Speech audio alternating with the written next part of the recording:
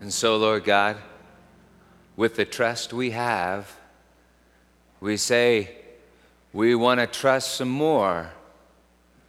And trust is even a fruit of your Spirit. So, Lord God, would you come and grow that fruit in our lives? Would you cause us, Lord? Would you nurture us? Would you grow us into trusters? And I will trust, because you are doing it. And you don't fail. In Jesus' name we pray, Lord God. Amen.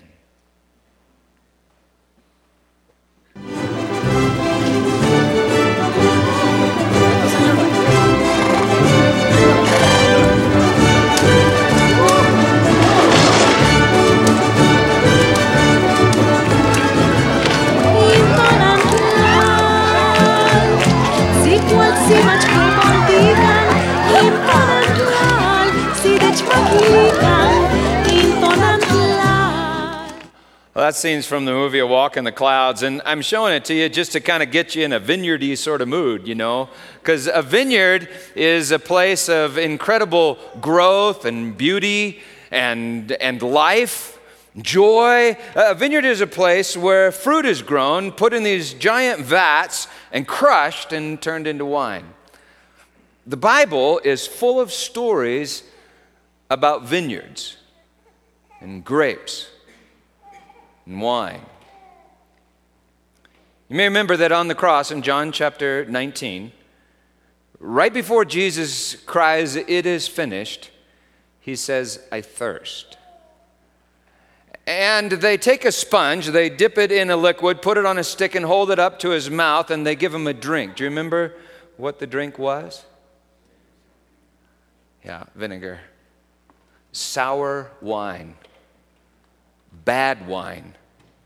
Wine that's gone bad. And that's significant, because over and over again in Scripture, Israel is referred to as the Lord's vineyard. Isaiah 5:1, "Let me sing for my beloved my love song concerning his vineyard." But the song reveals that Israel, that vineyard, produces Beushim, from Beosh, literally translated stinkberries. Yields stinkberries. Hosea 10:1, God says, "Israel is a luxuriant vine," also translated empty vine, which yields fruit for itself. A luxuriant, empty vine that yields fruit for itself. That doesn't make a whole lot of sense unless you grow grapes. And I do. I happen to have 2 grapevines on the side of my house, and it's the weirdest thing. If I just leave them alone, they grow absolutely luxuriant. I mean, they just grow everywhere, just everywhere, but with very little and very poor fruit. However, if I just go at them and I just hack them down to barely nothing, it's incredible. The next year, there's just fruit everywhere, everywhere. In Isaiah 6, right after Isaiah describes Israel as a vineyard, Isaiah prophesies that Israel will be destroyed and burned right down to its stump. And then Isaiah ends with this: the holy seed is that stump. The holy seed. That's the root of David, who is Jesus. John has just quoted Isaiah 6 rather extensively. You may have remembered it a couple chapters ago. And now in our text in John, Jesus has just shared his last meal with his disciples, the one where he took a cup and he said, this cup is the new covenant in my blood. And then at the end of chapter 14 that we looked at last time, he says, "Rise, let us go from here." And so they leave the Last Supper and they go to Gethsemane. On their way to Gethsemane, they would have gone probably up the Kidron Valley with the city on their left and ancient grapevines, ancient vineyards on their right. In the morning, Israel would deliver Jesus up to crucifixion. That's some strange and sour fruit in this vineyard. Well, in that place, at that time, Jesus says the following, chapter 15, verse 1, I am, ego eimi. It's the last of Jesus' I am statements. He's going to say it in response to the guards in a little bit, but I am. It's a name for God. I am the true vine, and my Father is the vine dresser. Every branch in me that does not bear fruit, he takes away. And every branch that does bear fruit, he prunes, kathairo. Prunes, that it may bear more fruit. Already you are pruned or cleaned, katharos. It's the noun form of kathairo. Katharo and kathairos are the sources of our English word catharsis. You know what I mean? When you have a catharsis. Already you've been catharsisized because of the word that I have spoken to you. Abide in me, and I in you. As the branch cannot bear fruit by itself unless it abides in the vine, neither can you unless you abide in me. I am the vine. You are the branches. Whoever abides in me and I in him, he it is that bears much fruit. For apart from me, you can do nothing. If anyone does not abide in me, he is, literally was, thrown away like a branch and withers, and the branches are gathered, thrown into the fire, and burned. If you abide in me, and my words abide in you, ask whatever you wish, and it will be done for you. By this my Father is glorified, that you bear much fruit, and so prove to be my disciples. As the Father has loved me, so have I loved you. As the Father has loved me. Wow. Jesus is from, remember this from John chapter 1, Jesus is from the kolpos, the bosom, the chest, the lap of the Father. As the Father has loved me, so have I loved you. Abide in my love. If you keep my commandments, you will abide in my love, just as I have kept my Father's commandments and abide in his love. These things I have spoken to you, that my joy may be in you, and that your joy may be full. I am the true vine, and he is the root of David, the holy seed, the fruit, the root and the fruit. I am the vine. What is a vine? It really is a very mysterious thing called life, that mixes dirt from the ground with light from heaven and grows. In the beginning, God, who is light, took dirt and breathed his breath of life into it, and Adam became a living nephesh, a soul.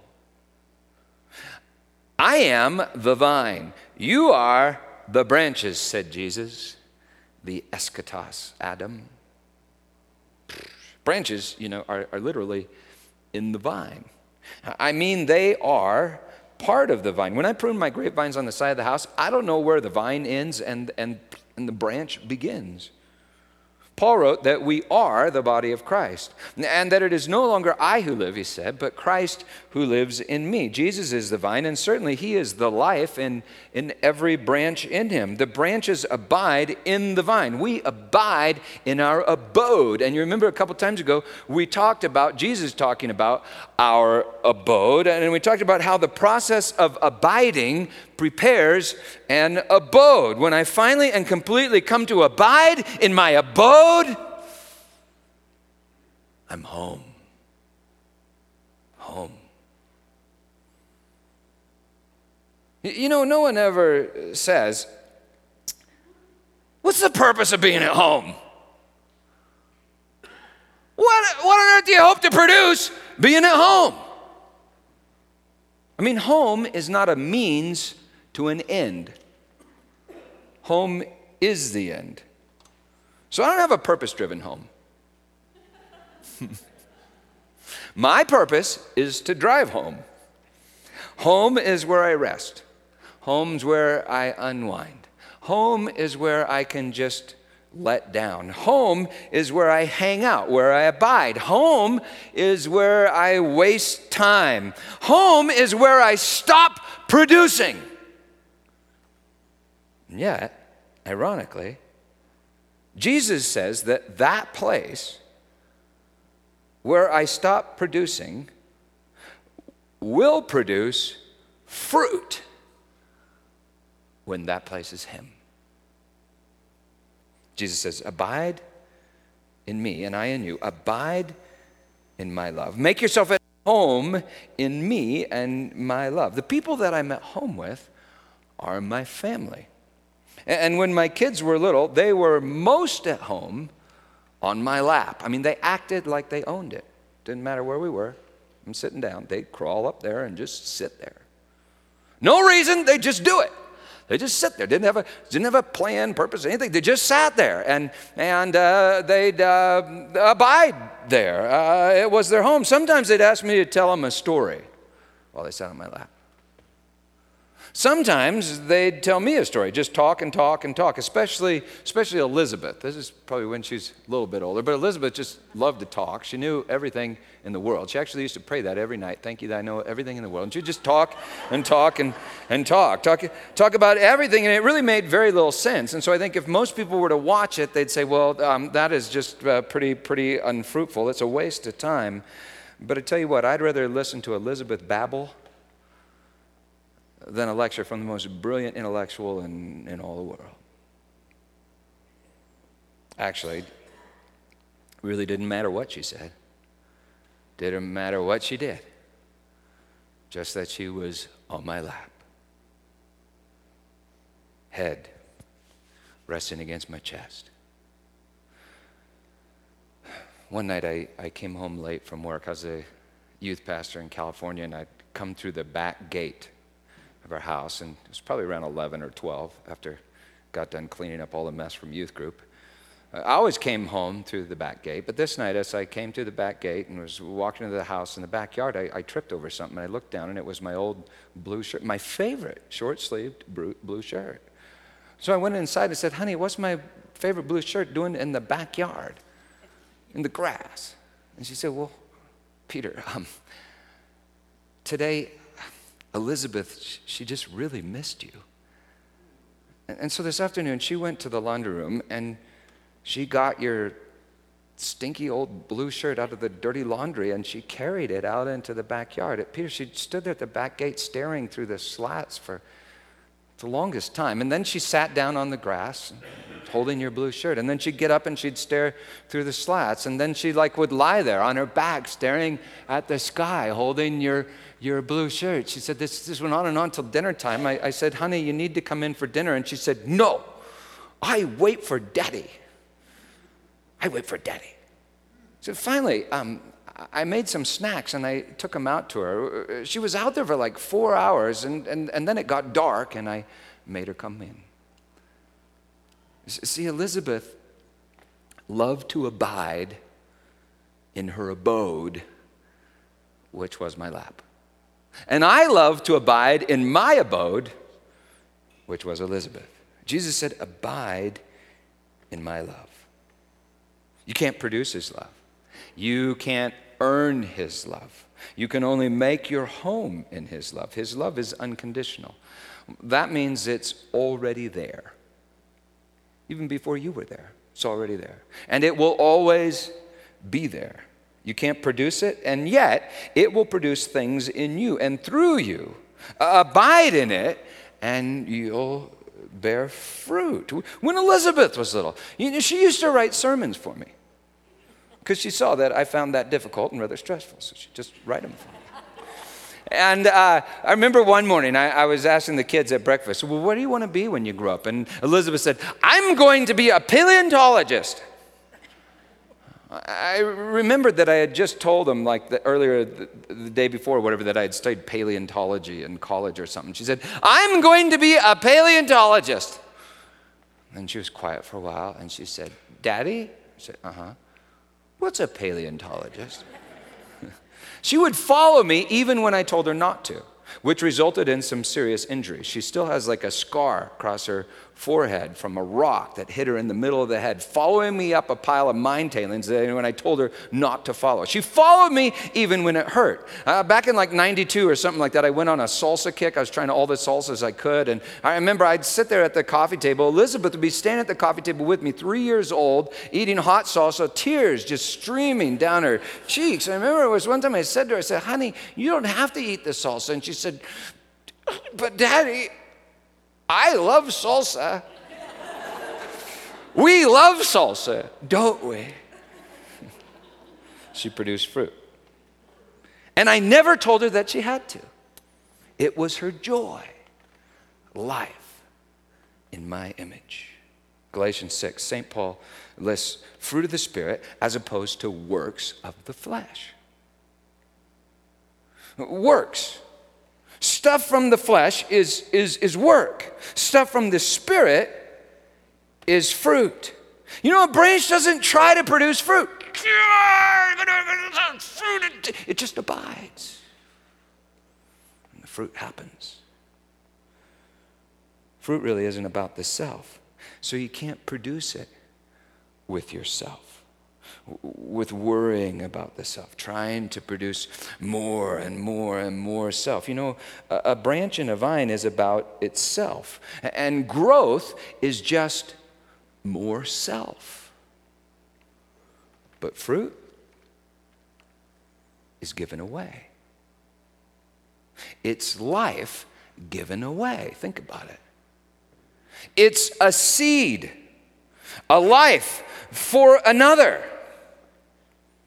One day I took Elizabeth to a doctor for a checkup, and she sat up there on the examination table, you know, just swinging her feet. And this lady doctor came in to give Elizabeth her checkup. And I remember she started off by saying, well, so Elizabeth, tell me, what do you like about yourself?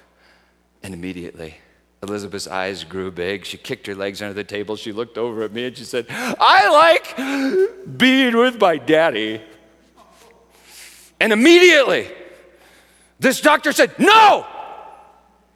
I could tell that came from some old wound deep inside. She said, no! And then she caught herself and she said, I mean, what do you like about Elizabeth?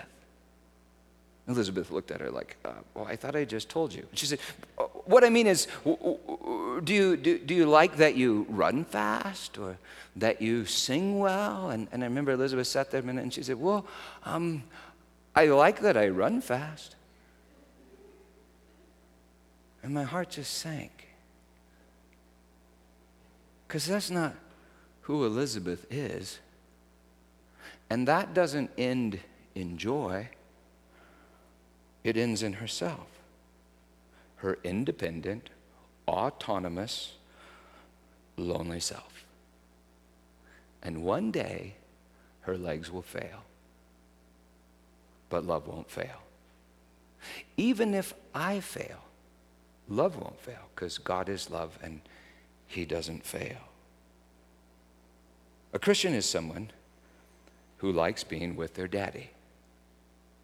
They lose themselves in Him and find themselves in Him, and they themselves become fruit of Him from abiding in Him. So where there was a container of arrogance and self, there is now a vessel of grace. His grace, His love, new wine. Jesus said, abide in me and bear much fruit. If you keep my commandments, you will abide in my love. And if you abide in His love, you are keeping His commandments, aren't you? Because that is His commandment. You know why I hate it when my kids break my commandments?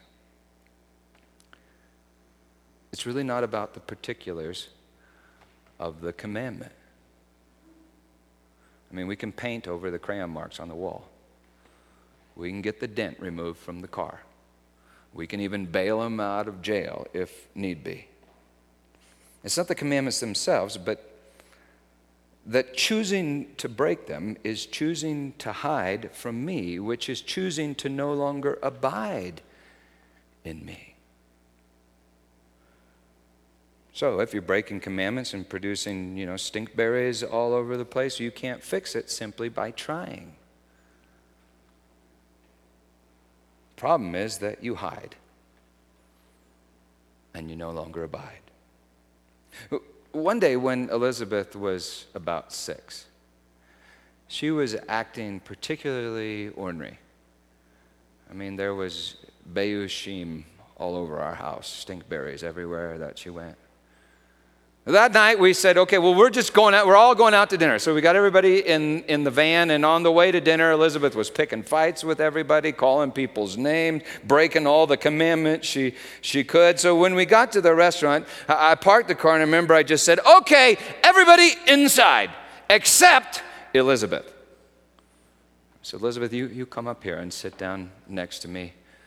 Passenger seat, I was in the driver's seat, and with my word, I issued judgment.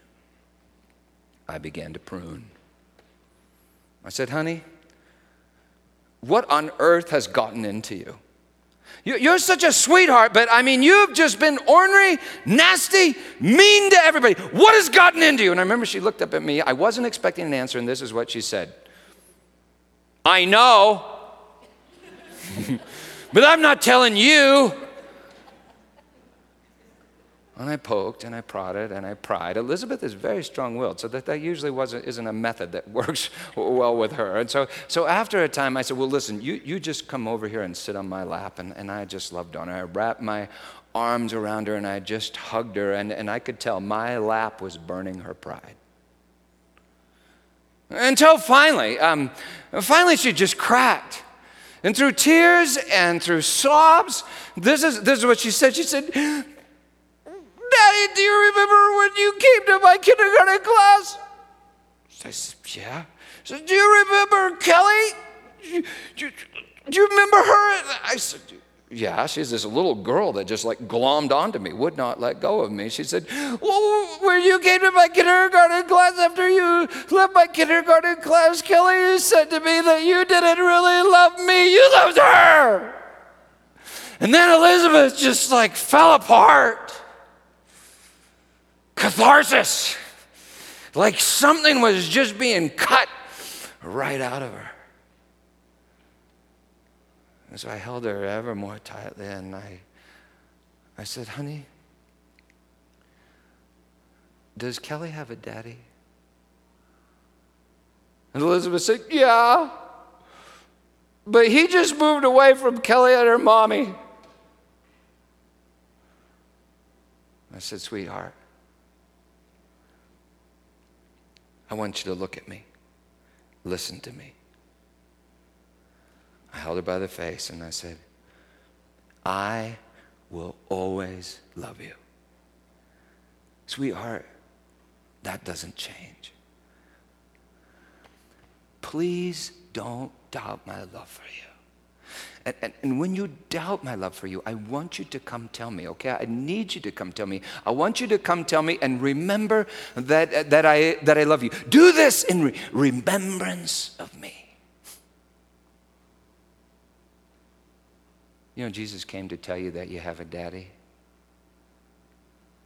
And he loves you very, very much. And he wants you to remember that. I was telling Elizabeth, abide in my love. And so what had gotten into Elizabeth? A lie from hell, a lie that you've all listened to. And this is the lie: your father does not love you. And you want him to love you, don't you? So maybe you ought to pick some fights. Maybe you ought to win some races. And maybe you ought to seize some knowledge and make yourself in his image. Maybe you ought to assert yourself. You know, that's what an unfruitful grapevine is. A branch that asserts itself. Just more self. It grows and grows and grows, but not with fruit. You know, the world confuses growth with fruit. So if things get bigger, we will have to say, well, look at all the fruit. But bigger and bigger branches are actually less and less fruit. All kinds of stuff grows, right? National debt grows. The waistline grows. Cancer grows. Wickedness grows. Church buildings, budgets, attendance grow. Human religion grows. And get this, we can make it grow with our flesh, with our knowledge of good and evil. Israel grew. It grew full of itself. But what was Israel to be? Remember when Abraham was called? He was blessed to be a blessing to all the nations, all the peoples of the earth. But grace to be graceful. But Israel became full of itself, about itself. And fruit is not. Paul writes, the fruit of the Spirit is love, joy, peace, patience, kindness, goodness, gentleness, faith, self-control. And he writes, faith, hope, and love abide.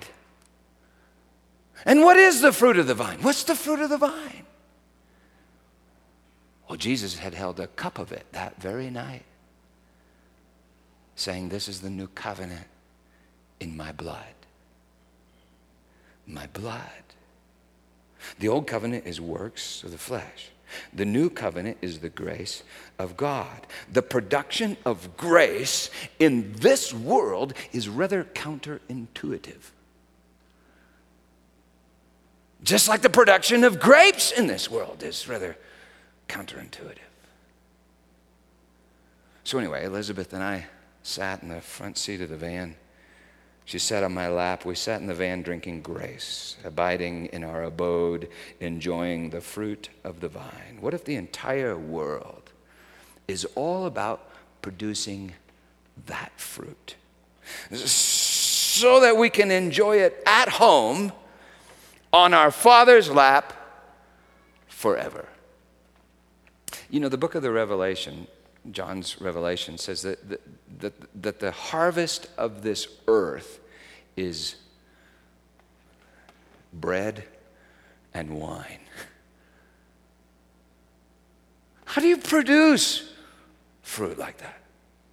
How do you produce more fruit like that? Well, that was the question as they journeyed from the Last Supper to the Garden of Gethsemane, where Jesus would be delivered up. Verse 2. Every branch in me, says Jesus, that does not bear fruit, he takes away. That can be translated take away, but more commonly, the word means take up or lift up. And I think that makes more sense because the branches are in him. It wouldn't take them away. You know, when a vine dresser finds a vine that's growing along the ground, he lifts the vine up and ties it to a trellis. For on the ground, in the dirt, out of the light, the vine won't bear fruit. And so when you're growing in the wrong direction, the vine dresser will discipline you. He'll take you out of the dirt and tie you to a place in the sun. Hebrews 12, the Lord disciplines the one he loves and chastises every son whom he receives. Every son. Hebrews 5:8, even Jesus, the Son, learned obedience through what he suffered. He learned obedience, and he was never disobedient. And yet he does bear our disobedience. And he suffers with us and in us. He is the vine, and certainly he is the life in every branch in him. But now listen to what Jesus says next, because this is really crazy. Every branch that does bear fruit. So that's a good thing. Every branch that does bear fruit, he prunes,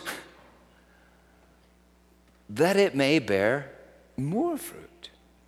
So maybe you've had this experience, you know, everything is growing.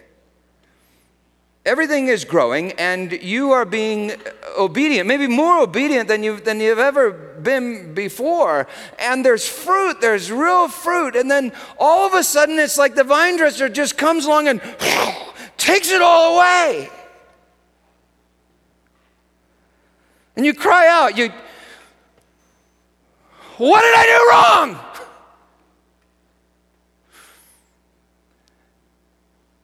Maybe you didn't do anything wrong. Maybe you did something right. Maybe you bore fruit. And the vine dresser said, great! They're going to bear more fruit. I'm going to cut them right down to the root. The stump, Jesus. I'm telling you, the time in my life when I was being most fruitful, experiencing the most growth, being the most obedient so far, the vine dresser came along and cut it all away with his word and for the sake of his word. 15 years of growth, 15 years of labor. I mean, hard labor, body, mind, soul, and spirit, blood, sweat, and tears. And when it happened, I just cried over and over again. This was my prayer life. Father, what the hell are you doing?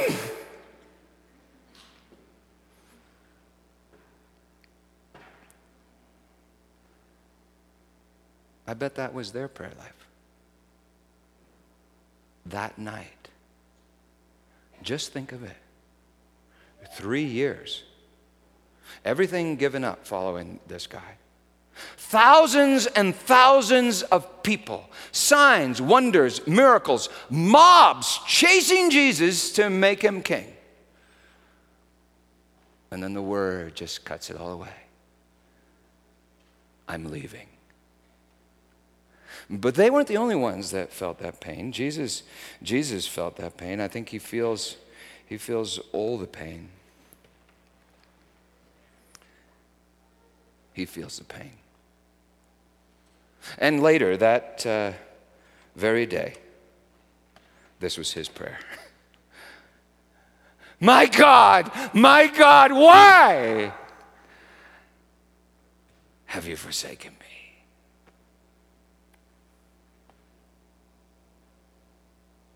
The ultimate man, the eschatos Adam, was being pruned. As all our flesh, all our works, all our pride was cut away. Humanity cut right down to the stump, hanging on a cross. Jesus, the holy seed. But let me ask you, has it borne fruit? Has Jesus Christ and him crucified borne fruit? Yeah. Kind of counterintuitive, huh? Well, anyway, our old selves were cut away in Christ. That's what Scripture says, even in the circumcision of Christ. It's wild stuff. But our old selves were cut away, and in that place, God's grace remains.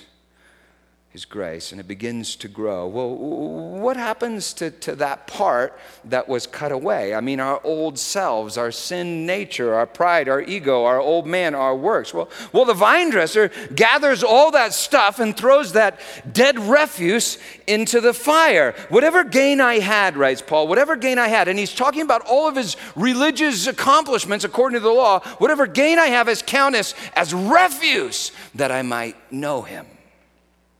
Verse 6. Jesus says something that terrifies a lot of people because folks have explained it this way, that Jesus was saying, abide in my love, or I will torment you endlessly with fire. Well, I don't know about you, but it's pretty hard for me to relax and abide in the arms of someone that is pondering whether or not they were going to torment or torture me endlessly with fire.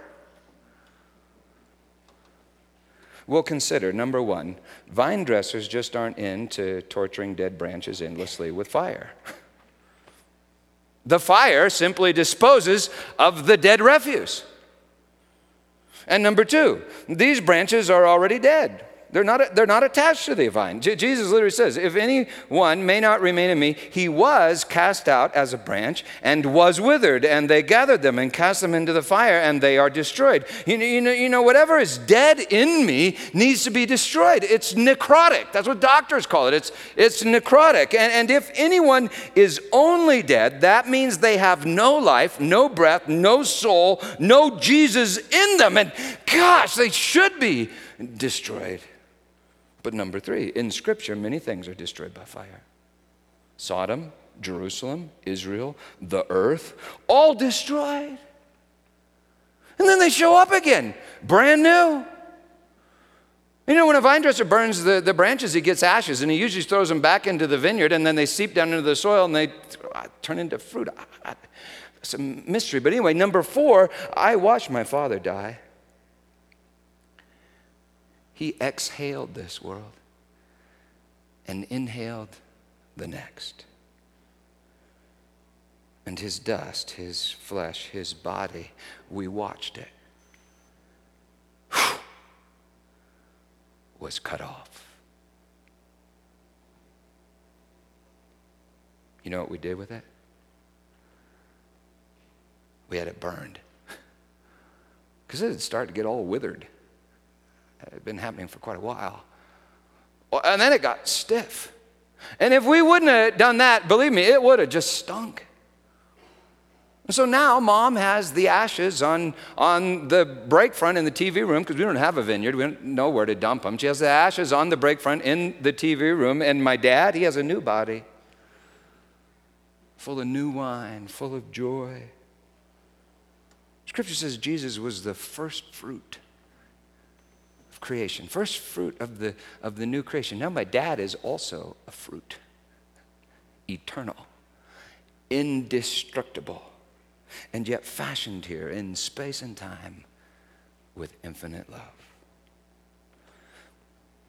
I can't understand all of God's judgments, but I do know that all judgment has been given to Jesus. And I know God is love, and Jesus is the presence of love, the presence of my Father, and so I can abide in his love even when I'm being pruned, especially when I'm being pruned, for in fact, that is the place where the fruit is formed. Last week, I called Elizabeth up at CSU, and I asked her, honey, can I talk about you in the sermon? Even the night at Cleo Wallace 8 years ago? And she said yes, with some conditions that I will try to abide by. Elizabeth is just an absolutely incredible kid. All my kids are, in their own unique ways, incredible. But 8 years ago, she was going through hell. And I was going through hell. At that time, my dad was dying, and people thought that I was all worried about my dad, but I really wasn't. He knew how to die. Elizabeth did not. She was a 7th grader at the time, and for a few years, it just felt like she'd been drifting away. That's normal, happens with kids. But that summer, she had ran into some real problems. She broke some of my commandments, but I didn't really care about the commandments. I cared that she no longer felt at home in me. It got worse and worse and worse. She battled depression, she battled fear, she battled all sorts of things, and finally she went to see a counselor, part of our church, and one evening she mentioned thoughts of death. And the counselor called the authorities. And the authorities came and they took Elizabeth away. At the time, I'd just published a book. My church had grown from the smallest in the presbytery to the largest in the second largest in the presbytery of the West. But I mean, I was feeling strong. I had been feeling powerful. I had been feeling successful. But now it was like I cared about none of that. I remember thinking, God, all I want is Elizabeth back on my lap. She waited for me, Lord, at the last gate, and I will wait forever for her. One day at that time, Susan was praying, and she just cried out to God, "What are you doing?" And she heard him answer. He said, "I'm saving her." Oh, he has some weird ways of saving people, doesn't he? And it's not just about saying some prayer at camp and getting your ticket punched and then it's over. It's like a whole life kind of deal. I remember that night. We drove down to Cleo Wallace Psychiatric Facility. They brought Elizabeth into the room, and we had to speak to her with this state mediator, counselor person present. I mean, it just about killed me. I felt so fruitless. In that place, at that time, in that situation, I felt so powerless. I felt like all my strength had just been cut away. Well, fortunately, Elizabeth only had to stay there one night, and then she came back home. But it was not easy. The weeks that followed were really tough. And I remember this one day, I was leaving town to go speak at Westmont College. And as I was getting ready and preparing to go, Elizabeth approached me. And she handed me an envelope, a sealed envelope, and she said, "Daddy, this is for you. And I want you to promise me that you will not open the envelope till you're on the plane and the plane has pulled back from the terminal." Oh, that was terrifying. But I agreed. I mean, I was just dying inside, but I kept my promise. And the moment that the plane pulled back from the terminal, I just ripped the envelope open and I pulled this out. This was the letter that she had sent me. And check this out. She wrote this that night in that place at Cleo Wallace when I felt so entirely fruitless. And this is what I read. She writes, "Dear Daddy, right now I'm sitting in my bed. I just came back from talking to you. I feel broken inside. To know that you are in the same building as me, but I can't be with you right now. All I really want right now is for you to hold me and tell me you love me, and I will make it through this time." And then she shares a picture that she had in her mind that evening. I was 3 years old again, and you were holding me singing a song. The lyrics of the song say, "Everything is going to be all right, rockabye." And then Jesus is holding both of us together singing, "Everything is going to be all right, rockabye." And as Jesus said to us, everything is going to be all right, he is rocking us to sleep. I love you so much no words could describe. I am truly sorry. Your girl, Elizabeth. Oh, when I finished that, I remember I just wanted to stand up in the airplane, turn around, and yell to everybody, "She's back on my lap!" And check this out. I'm on Jesus' lap. Just as I wanted Elizabeth on my lap, Jesus wanted me on his lap. She was emptied of her pride, her ego, herself, and drinking my grace. And I was emptied of my pride, my ego, myself, drinking God's grace. She was abiding in me, and I was abiding in Jesus, and Jesus was abiding in us. He is the life, the new wine that we both were drinking.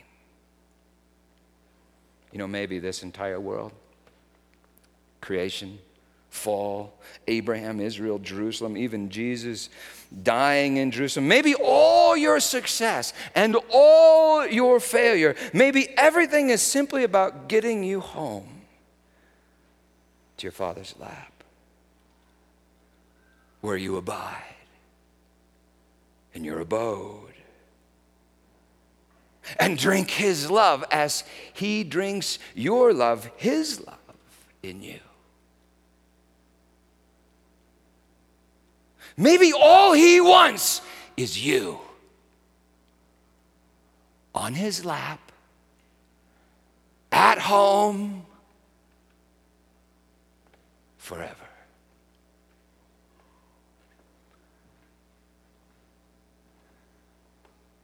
And so that night he took the bread and he broke it, saying, "This is my body given to you. broken for you and given to you. Take and eat and do it in remembrance of me. Remember. And in the same way, he took the cup, saying, this is the new covenant in my blood poured out for the forgiveness of sins. Drink of it, all of you. Do it in remembrance of me. As often as you drink of this cup, do it in remembrance of me. Remember, remember, remember. And I tell you truly, I will not drink again of the fruit of the vine until I drink it new with you in my Father's kingdom. And so Israel would not abide. Human religion doesn't abide. It's about itself. Israel would not abide. And so Israel was cut, burned, right down to the root. And the new Israel, the Israel of God, began to grow from the root. And already that night, it was bearing fruit. John, you remember John who wrote this gospel? John, Jesus had nicknamed him the Son of Thunder. I mean, John was just, full of himself. And yet that night, John was humbled. And Scripture records that John rested his head upon Jesus' kolpos, his chest, his lap. Abide there. I don't know exactly what that means for you.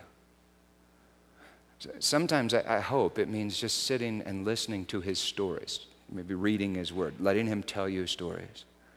Sometimes it means you just talk to him. It doesn't even have to make sense, okay? He just likes to hear your voice. Or maybe it's going for a walk with him. But abide in him and abide in his love wherever you go. Abide in this, the love of your Father. In Jesus' name, believe the gospel and worship. Dark cups are wine, light cups are juice. Tear off a piece of the bread, dip it in the cup, and place the seed in your kolpos. Amen.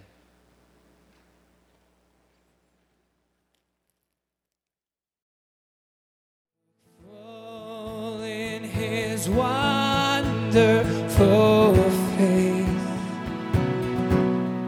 and the things of earth will grow strangely dim in the light of his glory and grace.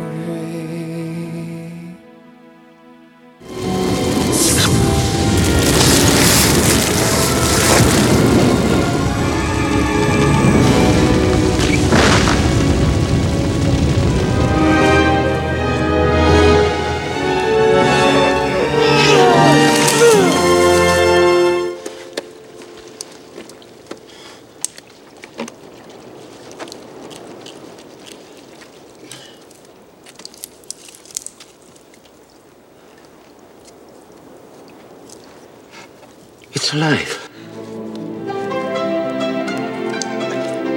This is the root of your life. The root of your family.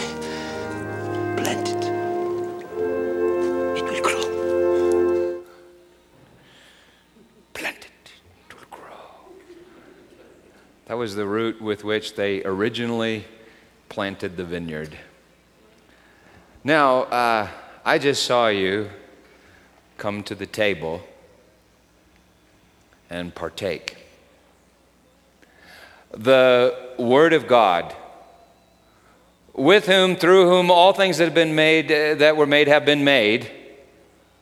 The Word, the root of David, the imperishable, eternal seed, was implanted in the soil of your heart. Abide there. Your home. He's come to be with you. That's your home. where do you go when you're stressed out? Where do you go when you're overwhelmed? Do you know how that is? You're with a bunch of people, you're just overwhelmed. You just want to get somewhere.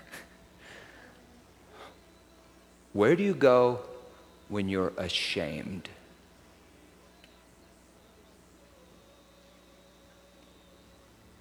Ouch. That may be a kind of embarrassing place. But he's saying, would you make me your home? Would you invite me into your current home? Because check this out, you can't clean up that place right now. He needs to clean it up. But he longs to abide with you there. He doesn't wait for you to clean it up. And so let's do that right now. Would you just close your eyes for a minute and think of your home? And I mean, you know, the place, but what you do there, what you rely on when you're in that kind of a situation. Would you just say this to, you just say this silently in your heart after me. Think of that place and just say, Jesus, I give you my home. I'd like you to be my home. Thank you. Amen. Abide in his love, and fruit will happen. In Jesus' name, believe the gospel. Amen. Hey there. I hope the message that you just heard or viewed helped you to believe a little more that God is better than you thought, the love of Jesus is deeper than you know, and the Spirit is everywhere working the wonders of mercy. If that's so, I'd love it if you would consider two things. Number one, ask yourself if there's someone that you know that might benefit from this message, and then forward this link on to them. There are several ways that you can do that by visiting our website at thesanctuarydowntown.org. Secondly, I'd love it if you'd take just a moment and ask the Lord if He'd like you to contribute to this endeavor financially. We really can't do this except for the fact that God inspires people like you to give. And you can do that by going to the website and clicking on the donate button, or by simply mailing a check to the Sanctuary Downtown at 2215 West 30th Avenue, Denver, Colorado 80211. Thanks for being a part of what we're doing, and God bless you.